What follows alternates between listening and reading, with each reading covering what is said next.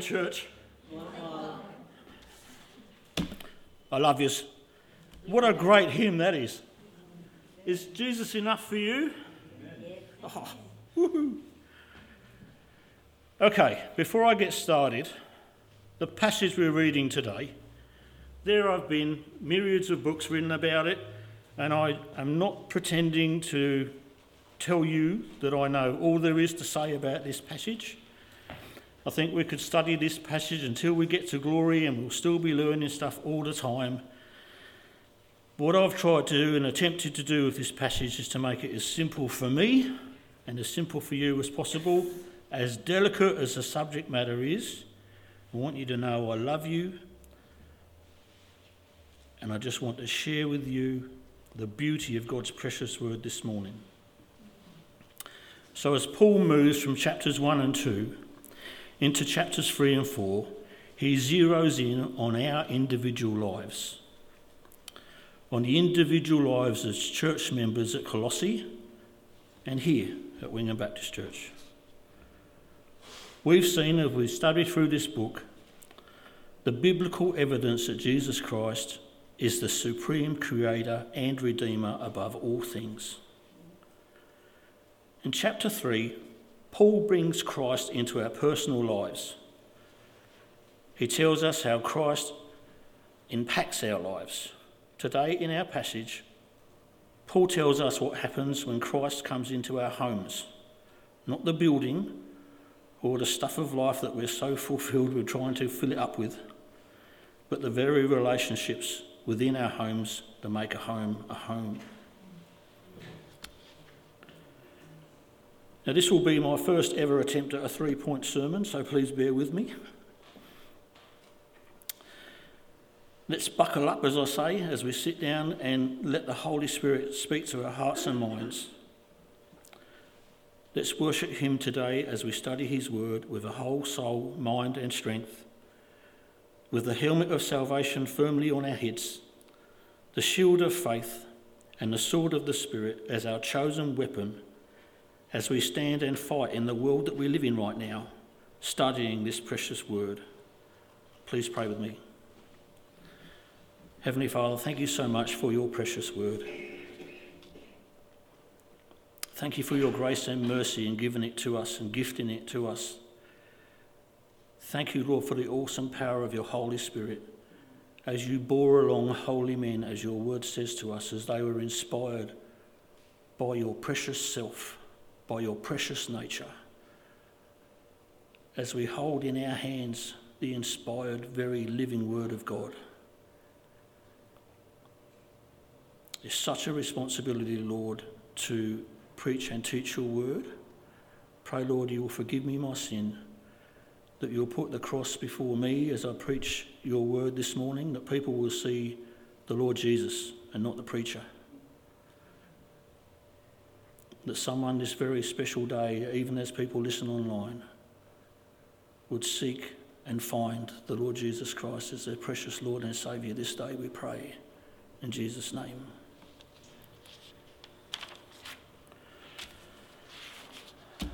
Point 1, we've already had a bit of frivolity as we've talked about husbands and wives and who submits and who doesn't. So there are no rumblings or thunderclouds out there right now, so I think we're right at the moment. Ian, look out. You never know. Husbands and wives. Paul starts with the central relationship in the home. He says, wives, submit to your husbands as is fitting in the Lord. Love your wives and do not be harsh with them. Now, as I said, oh boy, I am well aware that a multitude of books and treatises have been written just on this very verse alone. That fact in and of itself should be enough for any wise scholar of Scripture seeking to rightly divide the word of truth, to be cautionary and delicate in handling of this subject matter. My desire for you all, my brothers and sisters, in delving into this verse, is that we all learn something new from God's precious word today. Notice that Paul does not say to wives, obey.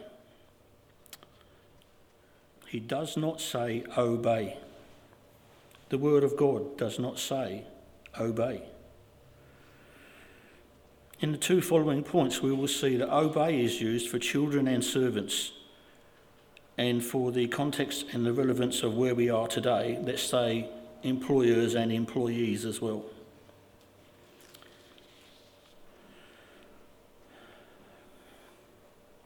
Okay, now submit can mean a subservient obedience, or we would say even a blind obedience, let's say. Paul uses a different word here for obey as he does with the servants, children, masters, etc., to the wife.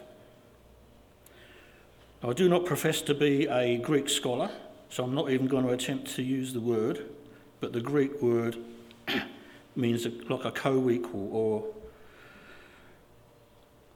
actually here's a good one. I found Peter uses the phrase a co-heir, in fact. He uses this term in 1 Peter 3:7 as heirs together of the grace of life.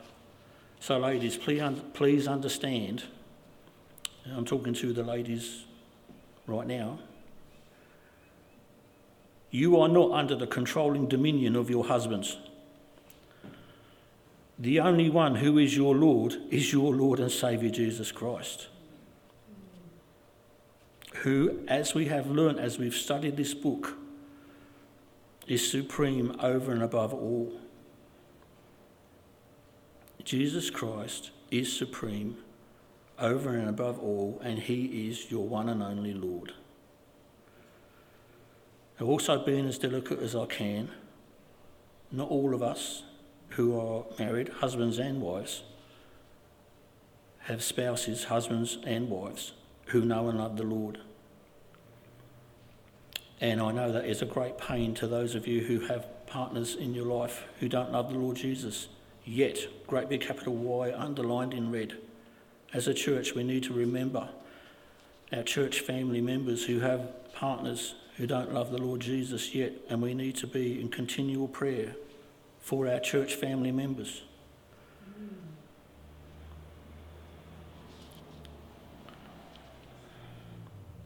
Ladies, Peter writes beautifully in his chapter to how to behave with unsaved marriage partners. In my King James, which I know you all know I love very much, he uses the word conversation, your conversation, meaning your very walk. Paul uses the word walk in our attitude and our way or grace of life, how we go about our lives. Ladies, your very actions, the way you live your life, with reverence to Christ first, thereby you may win your man to Jesus or your wife to Jesus, just by what you do, not so much as by what you say. But in this verse of submission, there is a qualifying phrase that should be printed in bold capital letters. The qualifying phrase is this: ladies, submit to your husbands, here comes the qualifier, as is fitting in the Lord. So in the context of a collective submission to Jesus Christ, the wife and the husband, let's just say if the husband would say to the wife in a contrary way, let's do this and that was not worthy of a godly Christian marriage, that the wife knew was leading them down an ungodly path, was not biblical and not correct. With all the delicateness I can say to you, the wife is not subject then to her husband to follow him or obey. As is fitting in the Lord is the qualifier. This is because the husband is not the wife's Lord. Jesus Christ is. She is called first and foremost to follow Jesus. If Christ has called her to marriage, then as her husband brings the relationship and the household into following Christ, then she can follow this godly lead as a godly co-equal partner with her husband. both of whom are submissive to the Lord. Point 2. I'm glad that one's out of the way. Men, and to me too. I'm going to digress. I wasn't going to say this, but I'm going to digress. The reason I stand here as a single divorced man is because I didn't do this. I was not godly, and I was not loving, and I was not faithful to my Lord. That's why I stand here alone with no wife at home. So men, please, I do not want you to end up in the same position I'm in. As happy as I am now, and as fully restored to my Heavenly Father as I am now. And I'm so joyous in the restored relationship with my Lord and Saviour, the Lord Jesus, I could explode with joy. But just imagine how perfect and wonderful my relationship with my Lord would be if I remained a faithful, honest, stable and loving husband. Men, just think about that.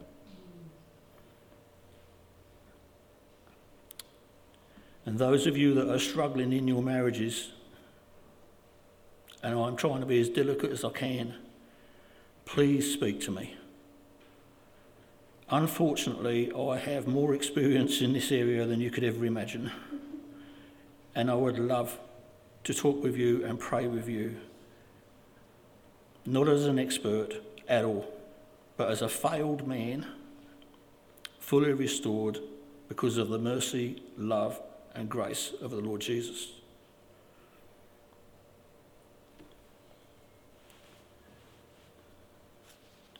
Men, love your wives and do not be harsh with them. Brothers, first and foremost, this is a command. It's not an option for your consideration. It is a command from the inspired word of God, not from Wally, not from one of your church family members, from the Lord Christ himself. It is a directive to be obeyed, period. No debate. There is an awful lot of pain and suffering to come your way, my brothers in Christ, married men of our congregation, if you do not do this. Don't take it up with me, take it up with the Lord if you want to argue. If you want to argue the chase with God Almighty, good luck with that, because you will end up in the same position I'm in. Men, please take note and think on this. The love here to be shown to your wife, Paul uses the word agape love. It's probably not the right pronunciation, but that's how I've heard it said. But agape love is not self-serving. Agape love, using Jesus Christ as the template, is a self-sacrificial love. Something that was an anathema to the society that Paul is writing to at the time of this letter, to the Greco-Roman Empire of the day. This type of love shown towards one's wife was not something that was familiar to the societal norms of the day. And in fact, I'd probably go so far as to say it's probably not normal in our world now, is it? In the Greco-Roman era of Colossae, the husband very much was considered to be the final word in how the home was run, literally having the power over life and death within the household. But agape love puts others first. This was unique in the context of the world in which Paul was writing. So unique, it was radically world-changing. Something that the powers to be in Paul's day were dead set against, because it changed the way society was run. Even the governing bodies of Paul's day did not like the uniqueness of Christ-like love in the home. Can you believe that? So the wife, as a co-equal in the marriage, receives from the husband a love that is shaped by the love that is demonstrated in and through the person of the Lord Jesus. Again, as we've seen through this book of Colossians, when this happens, we see both partners co-equal together, putting Jesus first, united in him in their love for each other and the love for the Lord. They demonstrate again to all who can see the supremacy of Jesus. How amazing is that? And I don't think anyone in this room, unfortunately, can ever say they've seen a perfect marriage work out as perfectly as Paul is trying to say here. We are not perfect. We all fall down. But so long as we put Christ first, he will always have the preeminence, and we will make him supreme. Point 3, what I've done with point 3, I've wrapped up the servants and the masters and the slaves and etc. all in the one point, just to make it easier for me.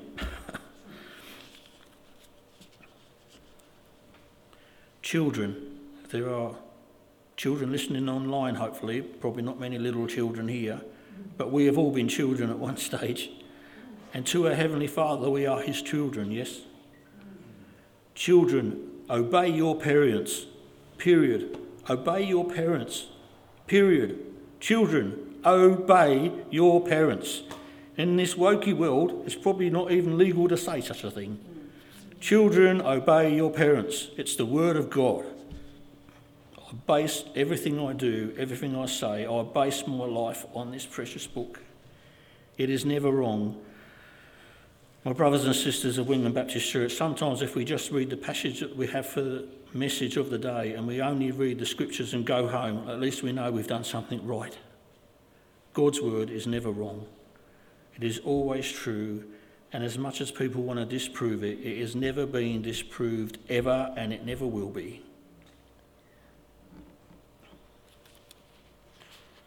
Bondservants, obey in everything those who are your earthly masters, not by way of eye service as people pleasers, but with sincerity of heart, fearing the Lord. Whatever you do, work heartily for the Lord, not for men, knowing that from the Lord you will receive the inheritance as your reward. You are serving the Lord Christ. For the wrongdoer will be paid back for the wrong he has done, and there is no partiality. It's probably for point 3 only just worth reading that verse. Masters, treat your bondservants justly and fairly, knowing that you also have a master in heaven. Having in mind Colossians 3, there is neither Greek nor Jew, bond nor free, and let's throw in for our time and place right now, employer and employee, all are one in Christ. Now children, even the little ones listening online, as long as you are living in your parents' house and your parents are your parents, obey your parents, period. And if you've just turned 18 and you're thinking in your mind, well, I'm an adult now, I can do as I like, think about this. Jesus obeyed his earthly parents and was subject to them in the home. Does that not qualify something to you in your mind right now? The very Lord of glory who spoke this place into existence. He fully fulfilled the law. He fully fulfilled all the prophets. He fully will fulfill everything he has ever said. He obeyed his parents. He obeyed his mother. He worked for his father.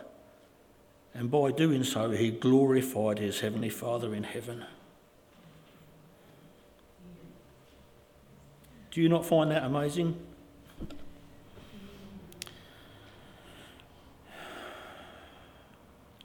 This final point to children and masters and servants is summed up in 5 words.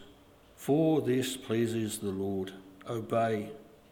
For this pleases the Lord.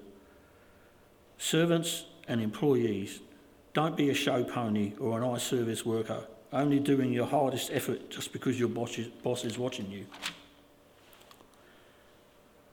Our passage tells you and me you are serving the Lord Christ, not your boss.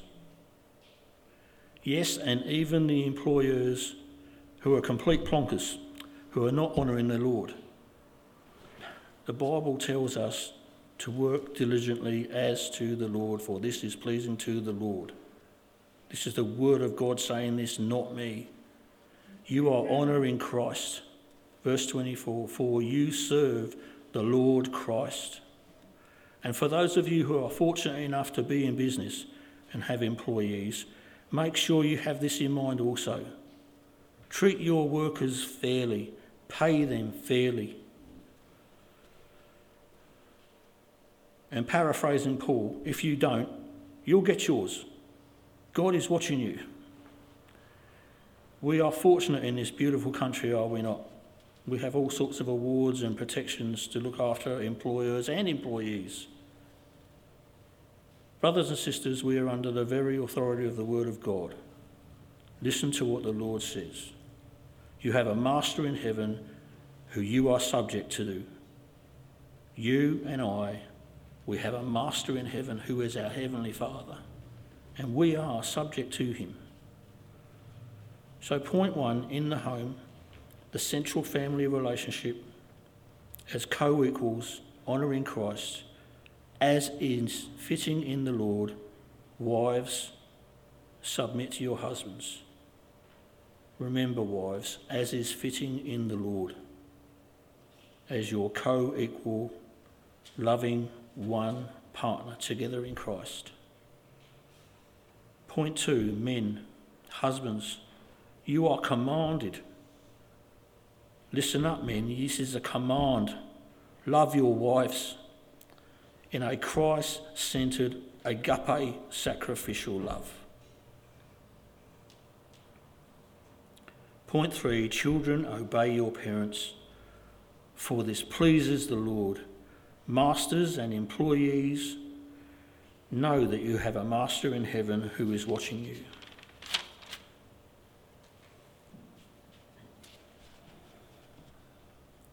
So in submissive love to our Lord, honour each other, for this pleases the Lord.